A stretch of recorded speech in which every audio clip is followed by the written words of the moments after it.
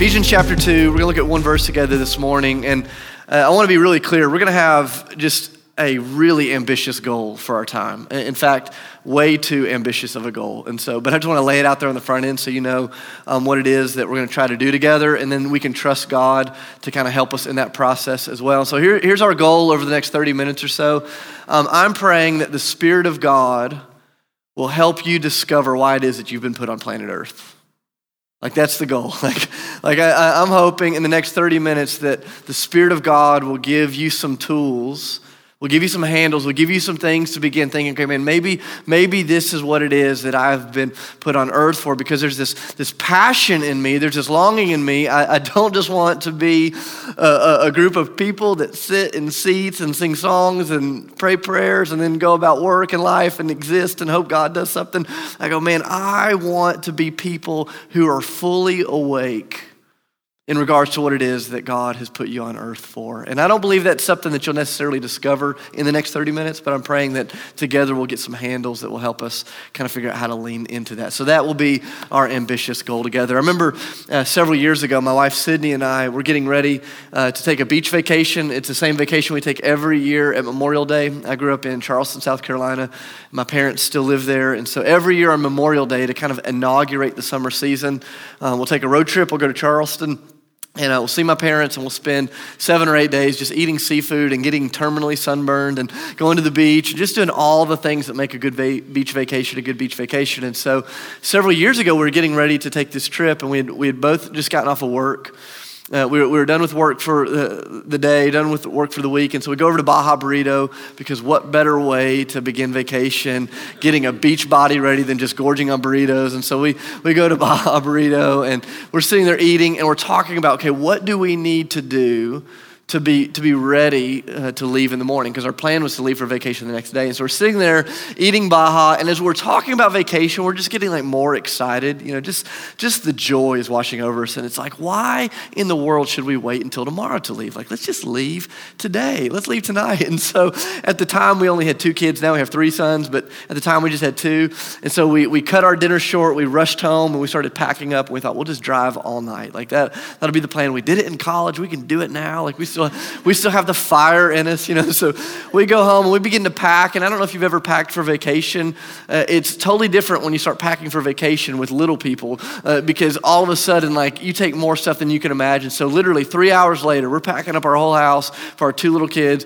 We get in the car about 9 o'clock and begin heading on this vacation to the beach. And the first 3 hours, we are road trip strong. I mean, we are laughing, we're solving life's problems, we're singing, you know, far more loudly than we need to. We're eating only the junk food that you eat on a road trip, you know, the stuff you only buy at gas stations when you're traveling. We're just crushing it, and then 12 o'clock hits. And I don't know what it was, but it was like we just hit the wall of exhaustion. Have you ever been there before where you're driving and all of a sudden, you know, you're in that in-between place. You're too poor to afford a hotel. You know, you're too cowardly to sleep on the side of the road by yourself. And so you're like, I'll just risk my life. I'll push through it. And that's the place we were. You know, it was like midnight. We thought, oh, we're just going to keep pushing through. And so my wife, she's smarter than me. She came up with a plan. She said, here's the plan. We're both exhausted. I'll sleep, you drive. I'm like, okay, that doesn't sound very fair. She said, I'll sleep, and then you drive. And then when you get too tired, you just wake me up. And so we're driving. We got about 6 or 7 hours left on the trip. She leans back the seat. She goes to sleep. The boys are in the back. They're sound asleep. And about 10 minutes into my journey alone now, I'm fighting exhaustion, and the rain just starts coming. It's pouring rain. So I've got the music up, and it's raining, and I'm just trying to stay awake. My singular goal for the trip was, don't kill our family. Like, don't drive off the side of the mountain. Like, that's a simple goal. Just keep the tires on the road. About 3 hours later, by the grace of God, I was still alive, and so was my family. We were on the road, and Sydney wakes up, and she sits up in her chair, and she's looking around. She's like, hey, where are we? And I'm telling her where we're at, and she said, doesn't look like that's where we're at. And I'm like, what's wrong with you, woman? You're still asleep. Lay back down, you know, let me do the driving. And so we have this moment of intense fellowship, or someone call it a fight. And so, you know, I'm like, I know where we're at. I know what's going on. And so she starts playing on her phone. And a few minutes go by, and I just hear her go, oh no, what have you done? And that's never good. I don't know if you're married, but that's not good when your wife says that. And she shows me the map that she has pulled up on her phone. She says, look at where we're at. And there's this little blue dot that was just blinking north, and we weren't supposed to be going north. And I'm like, what's wrong with your phone? Like your phone's jacked up. And she's showing me the phone. And I realized that about 15 minutes after she had gone to sleep, in the midst of my grogginess, in the midst of the rain, in the midst of my desire just to keep the wheels on the road, I missed a crucial fork in the interstate. There's this one place in that trip, I've taken the trip 100 times, where you're supposed to go right. And instead I went left. And I was too asleep to even notice that I'd done it. It was one of those moments where it took my wife like waking up, and all of a sudden, even though I was awake, she was alerting me to the fact that I actually wasn't awake, like that I was behind the wheel and I was just coasting. And I was thinking of that this week because have you ever noticed how easy it is to have these moments in life where you're awake but you're not awake? Where you're alive, but you're not alive. Like, you spend all of your energy, you spend all of your time. It's just another day. It's just another job. It's just another conversation. It's just another meal. We're just living for the weekends. We're just trying to get there. Have you ever noticed how easy it is to be a person who's awake, but not actually awake? And I think in some ways, this is like the grand challenge in an overstimulated, overly consumed, and undercommitted culture like ours. It's so easy to find ourselves in the flow of traffic amidst the rain with the music blaring, and the singular goal for our life is just keep the tires on the road. But we never slow down long enough to ask if the tires are on the right road. And without meaning to, we just keep going in the wrong direction. I think my fear sometimes as followers of Jesus, if we don't mean to, we end up giving our first place energy to second place pursuits. And we end up getting really good at the things that ultimately are not of utmost importance. And it takes these times in life where someone sits up and they say, hey, do you know where you're going? like when's the last time you looked at the map? You're following somebody else's blueprint for your life. Think about a moment a few months ago where I'm watching one of my friend's kids. They're playing basketball. And I don't know if you've ever been to a little kid's basketball game, but it shouldn't even be called basketball. It's more just like a pack of humans running together and slapping at the basketball and no one's scoring. But there's this one triumphant moment in this little kid's basketball game where they're running and this one little kid, just like Steph Curry, just gets the ball in the midst of traffic, throws some bows, just hits a beautiful J. It wasn't really that great, but he shoots a shot and he makes it and the stands just erupt. It's like we saw a goal. And then everyone realizes almost simultaneously he shot and scored on the wrong goal. And yet no one cared. It's like he just made a goal. And I go, man, isn't that the case of life at times? Without even meaning to, wrong direction. We get good at shooting the goals and we never stop to ask, is this even the goal that I'm supposed to be aiming at? Like, what if you get really good at succeeding at something that's not worth you succeeding at? You see, I believe God has made you for something. And unless the Spirit of God keeps waking us up, it's easy to find ourselves behind the wheel and have no idea where it is that we're going. So this is what I want us to talk about this morning. Like, what is it that God has put you on earth for? And we're going to do this by looking at Ephesians chapter 2. And if you've been with us over the last couple of weeks, you can sum up the first 9 verses like this. Paul says, first and foremost in verses 1 through 5, you have been saved from something. That in Jesus, you've been saved from death. You've been saved from sin. You've been saved from your own spiritual sleepwalking. You've been saved in Jesus from something. And then he gets into verses 6 and 7 that Cody taught us last week. And he says, and you've been saved to someone, not just saved from something. You've been saved to someone. You've been saved into this position of favor and grace and kindness with God. You've been seated in heavenly realms. You've been saved from and you've been saved to. And this morning we're going to look at one verse where he's going to remind us, and you've been saved for. That the grand purpose of the human life is not just to keep the wheels on the road. It's to make sure the wheels are on the road that God has set out before us. That God has marked it down. This is the way that he begins to speak. Look at Ephesians 2, we're going to start in verse 8. He says, for it is by grace that you've been saved through faith. And this is not from yourselves, it's a gift of God, not by works, so that no one can boast. For we are God's handiwork, created in Christ Jesus to do good works which God prepared in advance for us to do. I'm going to read that verse one more time. That's where we're going to dig in this morning. He says, for we are God's handiwork, created in Christ Jesus to do good works which God prepared in advance for us to do together. And I want you to notice just kind of three profound declarations that the Apostle Paul is going to make about the human experience in this one verse. He's going to make three huge declarations, and we're going to spend all of our time and energy just dealing with the third one. But I want you to notice all three declarations. And the first one is this. He says, you're God's handiwork. And what he means by that is Paul says, you are God's crowning achievement in creation. In the original language, the word was literally, you are God's poema. You are God's masterpiece. You are the most brilliant thing that God has ever made. And I love this because in Ephesians 2, Paul is not simply talking about the creation of humanity here. So remember back in Genesis 1, God creates Adam and Eve and he goes, wow, this is very good. This is the best thing I've made. But in Ephesians 2, Paul is not just talking about creation, he's talking about recreation, the redemption of human beings. And he's saying God's finest work, God's masterpiece, is that God could take a guy like Cody or a guy like Dave, and he could take someone in all of our brokenness when our wheels were on the wrong trajectory, and he could redeem a life that others would have said is wasted. That's the beauty. That God's finest work is that he can take what seems like a wasted life and turn it into a masterpiece. Beautiful, beautiful, beautiful declaration that the redeemed person is God's finest hour. The second declaration that he's going to make in verse 10 is not just about you being a masterpiece. He's going to say you are God's handiwork, created in Christ Jesus. I love that, literally. He's going to say not only are you God's masterpiece, but you are someone that has been put together by divine design. Like, have you thought about that before? Like, there's a lot of things in your life that are accidental, but your existence is not one of them. There's a lot of things about your life that weren't planned, but you being here today is not one of them. It doesn't matter if your parents planned for you or if you were the result of a few too many margaritas and some bad choices. It doesn't matter if this was thought out or accidental, that you were dreamt up in the heart of God. I mean, think about that.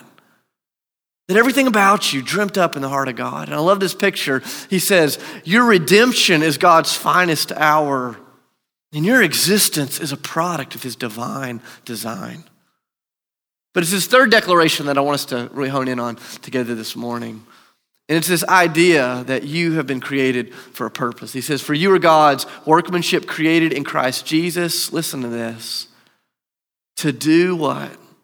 To do good works that God has prepared in advance for you to do. Or if you use one of our Bibles here at the Ruby, it says literally to walk in the ways that God has prepared for you to walk in. That God didn't just save you from something, and he didn't just save you to someone, but God has saved you for a purpose, that God has a grand purpose for your life. And what I want us to wrestle with this morning is, if God has a purpose for your life, then how in the world do you and I go about discovering it? Because what an amazing thing it is to be a person living into the destiny of purpose. See, in the Bible, when it talks about purpose, there's kind of two different levels that the Bible speaks of purpose. If you take notes, I'd encourage you to write these down and go back and explore them. I'm not going to spend much time on it. But the first kind of level of purpose in the Bible is this idea of universal purpose. The purpose that all created people have in regards to their relationship with God. This is what Ephesians chapter 2, verse 6 and 7 talks about. Is that our universal purpose? It doesn't matter if you're a stay-at-home mom or a student or a mechanic or an artist or you're in between jobs. It doesn't matter if you're old or young, rich or poor. It doesn't matter the color of your skin. It doesn't matter your socioeconomic background. That there is a universal purpose for every human being that comes in a relationship with God. And the Bible is going to say that that purpose for every human being, no matter your vocation, is to be a walking billboard for the kindness and the beauty and the glory of God. That your life exists to point beyond itself to the reality that God's good. So I remember when I was in college, every year they would have these student government elections. Did any of you ever run for student government when you were in college? I'm just curious. few of you did? Okay. They'd have these student government elections, and when I was in school, I was always looking for a way to make money because I was so poor, and just trying to survive. And so I remember student elections would come around, and I thought, man, I can help people. I don't want to run for office, but I'll help those that are running for office. I'll sell my body. And maybe a better way of saying that is I will become a human NASCAR. And for the right amount of money, you can put any t-shirt on me, you can write on my face, I'll carry a sign to class, I'll make a scene in the cafeteria. You pay me the right amount and I will make a scene to let other people know that you're worth voting for. And it was kind of a silly thing to do in college. It's what we tend to do in college, right? But what was interesting about that, I was thinking about that this week, is in that season of my life, I was learning what it looked like to live for the sake of someone else's glory. Like my life was to point to somebody else's significance, even though it was so silly and didn't seem like a big deal. And he said, hey, this is the essence. This is the universal purpose of all created people, that your life becomes this walking billboard for how great God is, how nice God is, how loving God is, how kind God is. But Ephesians chapter 2, verse 10 is not just about your universal purpose. It's a window into your unique purpose. Because what the Bible is going to say is, although all of us have been created to bring glory to God, there is something uniquely about your life that will reveal the beauty and the significance of God unlike anybody else's life around you. That the story of God in Nashville, Tennessee would be woefully deplete if you don't participate. That what God longs to do needs your voice, like an orchestra or a symphony that requires all of the parts chiming in, that God is trying to write a song through his communal people, and that you begin to learn what it is that God's made you to play. And I go, what an amazing thing it is when a human being begins to believe that they are God's handiwork, to believe that they are divinely designed, and to believe that God has a purpose. Now, we could spend all day just declaring, hey, you've got a purpose. You've got a purpose. You've got a purpose. Allie, you've got a purpose. You've got a purpose with your life. Like, we could declare that, but declaration is not always helpful. Declaration that is not followed up with discovery will always leave you wanting, right? And so I want to spend the next 12 or 15 minutes going, okay, how do we move from declaration to discovery? Like, how do we really begin to posture ourselves in such a way that we can begin to discover what it is that God has created us to be about right here and right now? And this conversation this morning is not about vocation. It's not about what you do for a job. It's not about you making much of yourself. Ephesians chapter 2 is not about you finding your personal dreams and life plans. Ephesians chapter 2 is not about your dreams. It's about God's dreams in you. And it's about you beginning to tap into what it is that God has put you here on earth for. So several weeks ago, there was a young woman in our church named Emily. And Emily came to hang out up at the office. She wanted to share her heart with me. And we had this conversation that is the same conversation I have week after week after week with so many of you. And the conversation started like this. She said, Dave, my job is great. My friendships are great. My roommates are great. Everything is kind of clicked in right now. She said, but there's this like yearning in me for more. Like, I'm just convinced there's more. Have you ever been at that place before where you're hungry for the more, but you don't even know how to define it? She's like, I know that God has more for my life. She says, but I have no clue. Like, how do I begin looking for it? How do I begin discovering what it is that God has made me for? And so what I shared with her is what I want to share with you all today. In your seat, you'll see one of these yellow pieces of paper like this. And I want to be very clear. What I'm getting ready to share with you, this is not a formula. Like, I hate formulas. Formulas try to convince us that A plus B always equals C, right? This plus this always turns out this way. What I'm getting ready to share with you is not a formula, but it is a framework. And the difference between a framework and a formula is a formula says this is the way that life always works. And a framework says, no, this is the way that life often works. And there's a big difference between the word always and the word often. And what I want to give you this morning is a framework that I have found very helpful as I've tried to help people discover, okay, what is it that God is inviting you to uniquely be a part of for the sake of pointing to his glory? Does that make sense? And what I found is there's typically just kind of three disciplines that if you would begin walking in these disciplines hand in hand together, That the Spirit of God, if you'll pay attention, he'll start waking you up to what it is, how it is that he wants to use you to show those around you just how amazing Jesus is. And the first is the discipline of intimacy. You'll see that kind of first circle there in the paper. It's this discipline of intimacy with Jesus. And this is going to sound so overly simplistic, but that's my goal. I want to give you a sermon that's so easy, you'll have to pay someone to help you misunderstand it, okay? So it's so easy, but you're going to have to decide if you do something with it. And the first is this discipline of intimacy with Jesus. I'm convinced that you will never discover your created purpose until you start walking closely with your Creator. I'll say that again. You will never discover your created purpose until you start walking in consistent intimacy with your Creator. I love that moment each year where Tim Cook, the CEO of Apple, will stand up on the stage and he'll hold up the new phone. It's going to cost you like $9,000 in a kidney, and he'll say, here's all the new features that I want you to buy. And it's an amazing thing to listen to a creator talk about the creation. And one of the things that I've realized, especially in a place like Nashville, Tennessee, it's so easy to spend all of our time as people that are created beings, hanging out with other created beings, and never listen to what it is that the Creator has to say. And to spend our time running between one another. Hey, here's what's going on. Does that sound right to you? Yeah, that sounds right to me. One created being to another created being.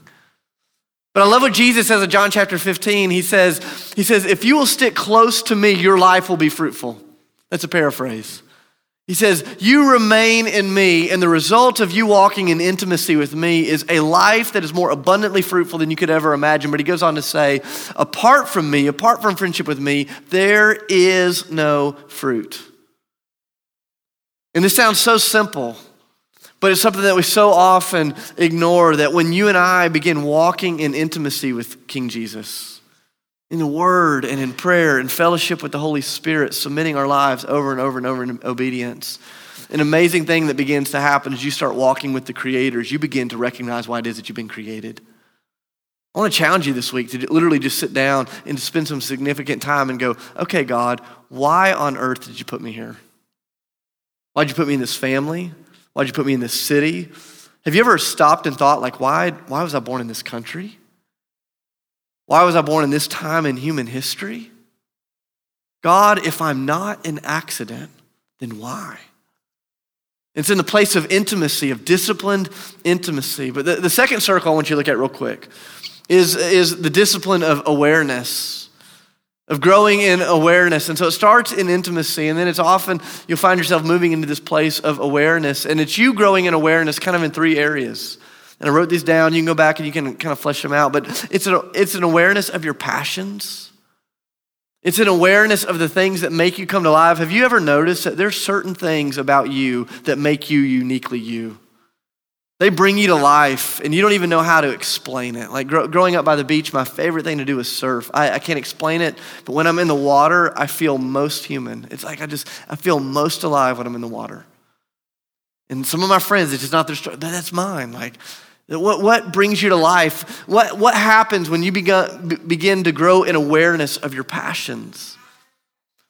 But the second thing is, what happens when you begin to grow in awareness of your pain?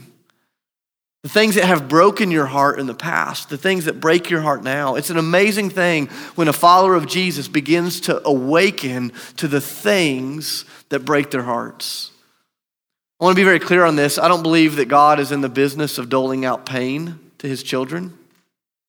That's not his MO, but God is in the business of redeeming pain. And there's a big difference between a God who inflicts and a God who redeems. Does that make sense? Very different. And that in the hands of God, there is no wasted pain. But a lot of times, because our places of pain are so deep, we don't even have the courage to go back and address them, and we miss out on the purposes that God is trying to bring to the surface in the midst of those places of pain. Growing in awareness of our passions, the things that make us come alive, in the areas of our pain, the things that break our hearts, and in the things that we possess. It's an amazing when you begin to grow in awareness of what it is that God's put in your hand, your resources, your time, your skill sets, your knowledge, your location, all the things that you possess. It's amazing when the followers of Jesus start going, okay, God, this is what you've given me. Who around me needs these things for the sake of them understanding how good and amazing you are? It's awareness. If you want to grow in your Ephesians 2:10 purpose, I believe it starts in intimacy. I believe it flourishes in awareness. And I believe it really begins to come to life kind of in that third sphere, and it's the place of participation. The truth is, you cannot think your way into God's future for you. At some point, you have to step. At some point, you have to try. And this is what I love about Ephesians 2, verse 10. Look back at it. I want you to notice the whole verse is plural. He says, we are God's workmanship. We have been created in Christ Jesus. He has prepared great works in advance for us to do. In other words, there is something about your purpose that can only be discovered in the context of community. That something happens when we as a band of sisters and brothers link arms in the purposes of Jesus Christ. And we say, okay, hey, we've been put on earth for a purpose. Let's begin taking some faithful risks. Let's keep trying some things. Let's keep stepping into some things together. And there's something about participation that begins to unlock a purpose. Have you ever found yourself, like maybe you went on a mission trip and you had no idea that you cared about that group of people until you went on that trip and something unlocked in you as you're participating? Or have you ever had a moment where you used one of your skill sets or your gifts or your passions and someone saw the glory of God through it and all of a sudden you were awakened? See, what I'm convinced is that God has created every single one of you. None of you are accidental. He has divine intention and purpose and beauty for your life. And as you begin to walk in intimacy and as you begin to grow in awareness and as you begin to step into participation, you begin to hear the Spirit's voice waking you up at the wheel saying, hey, this is the road that you've been driving on, but this is the road that you were meant for. Hey, this is the goal that you've been shooting on, but this is the goal that you were meant for. And it's the Spirit of God who begins to redirect us. So I go, what does this begin to look like?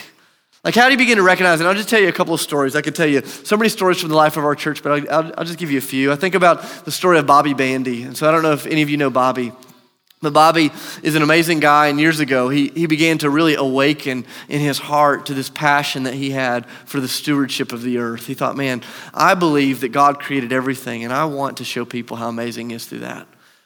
And so Bobby started this recycling company. You've probably seen their trucks around town. They're called Earth Savers. And the work of Bobby's hands is really amazing. But what I love is Bobby, he understands that it's not just about what he's doing with his hands. He realizes God's given him a much bigger purpose than that. And so this company that he started to point to the glory of God in creation, he now hires the guys and gals that nobody else would hire. And he trains them and disciples them. And he brings them up in the ways of Jesus. And don't you dare tell Bobby Bandy that his job as a recycling man is just a job. For Bobby, it's a calling. It's a ministry. It's what he's put on earth to do, to make much of God in the context of this place that really speaks to the passion of his heart. Or think about Amy Etheridge. Some of you may know Amy. She's a young mom. She and her husband Aaron have 3 kids. Their oldest kid is homeschooled by Amy. And a few weeks ago in their neighborhood, they discovered that there was a 55-year-old man living just a few doors down that only could read at a 3rd grade level. And it just broke Amy's heart. She thought, how could we have somebody in our neighborhood who can only read at a 3rd grade level? And then it dawned on her. She said, every day I'm teaching our son Elijah how to read. So she went back down to his house and she said, hey, do you want to come over every morning at 10 o'clock? I'm teaching my son how to read. I'd love to teach you how to read too. And all of a sudden there's this grand moment where this knowledge that she possesses is intersecting with the need of one of her neighbors, and it's pointing to the glory and the purposes of God in her neighborhood. And Amy's going, okay, maybe our home doesn't just exist to retreat to at the end of the day. And maybe our home doesn't just exist to give us shelter. Maybe our home is going to become a beacon of God's glory in the neighborhood, and maybe no one will ever know it. But she believes that she is put here on purpose. And it's an amazing thing when a Christian awakens behind the wheel of life to the purpose and God begins to put our wheels on the path that he had set out for us. Or I think about a young girl in our church, 6 years old. Her name's Madison Jabbar. I don't know if you know her or not. But Madison has been diagnosed a couple of years ago with, currently it's an incurable disease. She's been diagnosed with juvenile arthritis. And most people don't even know what that is. I didn't know what it was, so she's diagnosed with it. But literally, she spends basically every moment of every day in constant agony and pain, just inflammation in ways that are tough to imagine in a little girl's body. And she began thinking, okay, what do I do with this pain? And as a 5-year-old, I kid you not, as a 5-year-old, she started asking her mom, how can we use my story to encourage other people? And so she starts raising awareness for juvenile arthritis because she realizes it kind of stinks to have a disease that doesn't get a lot of press. It doesn't get the same press that cancer does or the same press that ALS does. But she went, here, I have this disease that affects all sorts of people my age. What do I do about it? And so she starts raising awareness and she starts raising money. Last week, the kids over at the cannery, they did a bake sale for her and they raised $4,000. The kids did out in the lobby of church. It's just this amazing picture of the church. And she's going, how do I use my pain to point to God's purposes in the midst of somebody else's life? I go, were you thinking like that when you were 5? I wasn't. I go, what an amazing thing when the Spirit of God awakens someone. One last story. I think about my neighbor, Chris. Chris used to play professional soccer. He's part of our church. Just an amazing guy. And Chris loved soccer and was passionate about the game. The only thing that Chris is more passionate about than the game of soccer is the name and the glory of Jesus. And so when he was in his early 20s, he learned that there were places that he could get into with a soccer ball that he couldn't get into with a Bible. He started looking at these countries that had been closed off to the gospel, countries that had been closed off to Jesus. And so he and his team started saying, hey, what if we went over to these places and did coaching clinics on soccer because everyone around the world loves soccer, even if they don't yet love Jesus. So they'd show up with the soccer ball and they'd begin playing soccer. And inevitably, every time they'd be in some place playing soccer, someone would go, okay, why are you here? And it was the opportunity for his life to become a billboard for the one that had sent him. And he'd go, hey, do you know who the biggest soccer fan in the world is? A guy named Jesus. And he loves soccer so much, he sent me here to tell you about him. And the way that the glory and the purposes of God were awakened in my brother. He now lives in Nashville, he works at a university, and every Tuesday afternoon, Chris takes that soccer ball and he goes over to this apartment complex just a few blocks down from where we live. It's an apartment complex that is filled with refugees, most of whom don't even speak English yet. And he shows up with a soccer ball and he says, hey, who wants to play? And they come out and he's teaching them the ways of Jesus, literally every day sitting down with Google Translate on a phone, and they're having conversations about Jesus, the Messiah, the one that's passionate about soccer. You realize that? Not an accident. None of you are accidental. That God has made you for a purpose. And I'm convinced that what the world needs more than anything right now is not more people attending church and not just more people holding on to a set of beliefs and ideals, although both of those things are good. What the world needs more than anything is followers of Jesus who are fully awake to the plans and the paths and the purposes that God has set before you. Because when you're living fully awake, the people that are in the car with you will always benefit. There are people in your life right now that need to see the beauty of God as uniquely displayed in you. And so what I've been praying all week is that God would use this time today to not just simply download, oh, okay, this is my passion, this is my purpose in life now. But the Spirit of God would give you a framework to sit down and to begin thinking about this. And so for those of you that are not Christians, I just want to speak this so clearly to you. If you're not a Christian, God loves you. He made you. It's not an accident that you're here today. And even if you don't believe any of this stuff, you are not here accidentally.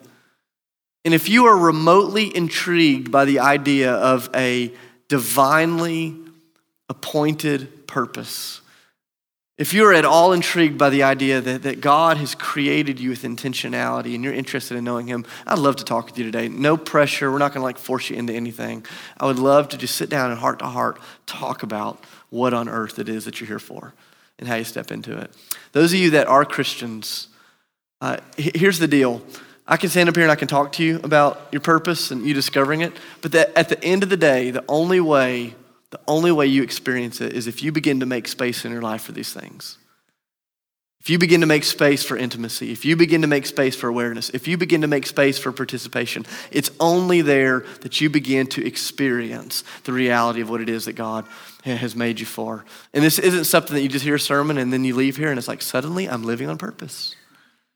You got to make some choices. You're going to have to cut some things out probably of life. You're going to have to make some hard decisions. You're going to have to make some room in order for God to move. But you just get one life to live, and I want to encourage you, don't waste it. I'll end with this. One of my favorite quotes is from a guy named Mark Twain. You probably never heard of him before. And I love this quote from Mark Twain. He says, the two greatest days in the human experience is the day that a person's born and then the day that they discover why they were born. The two greatest days in the human experience is the day they're born and the day they discover why. My prayer for you in this next season is that as you begin to walk in intimacy, as you begin to grow in awareness, as you begin to take the risk of participation, that you'll begin to discover why it is that God put you on earth. And when that happens, everything changes. Let's stand, I'll pray over you, and we'll take communion together. We'll pray and we'll worship. Father, I love you. Thank you for your word. Thank you for your spirit. Thank you for this space. It is in the name of Jesus, and it is for the glory of Jesus that we ask you, Holy Spirit, to awaken us behind the wheel. Awaken us to what it is that you've made us for. In the name of Christ, I pray. Amen.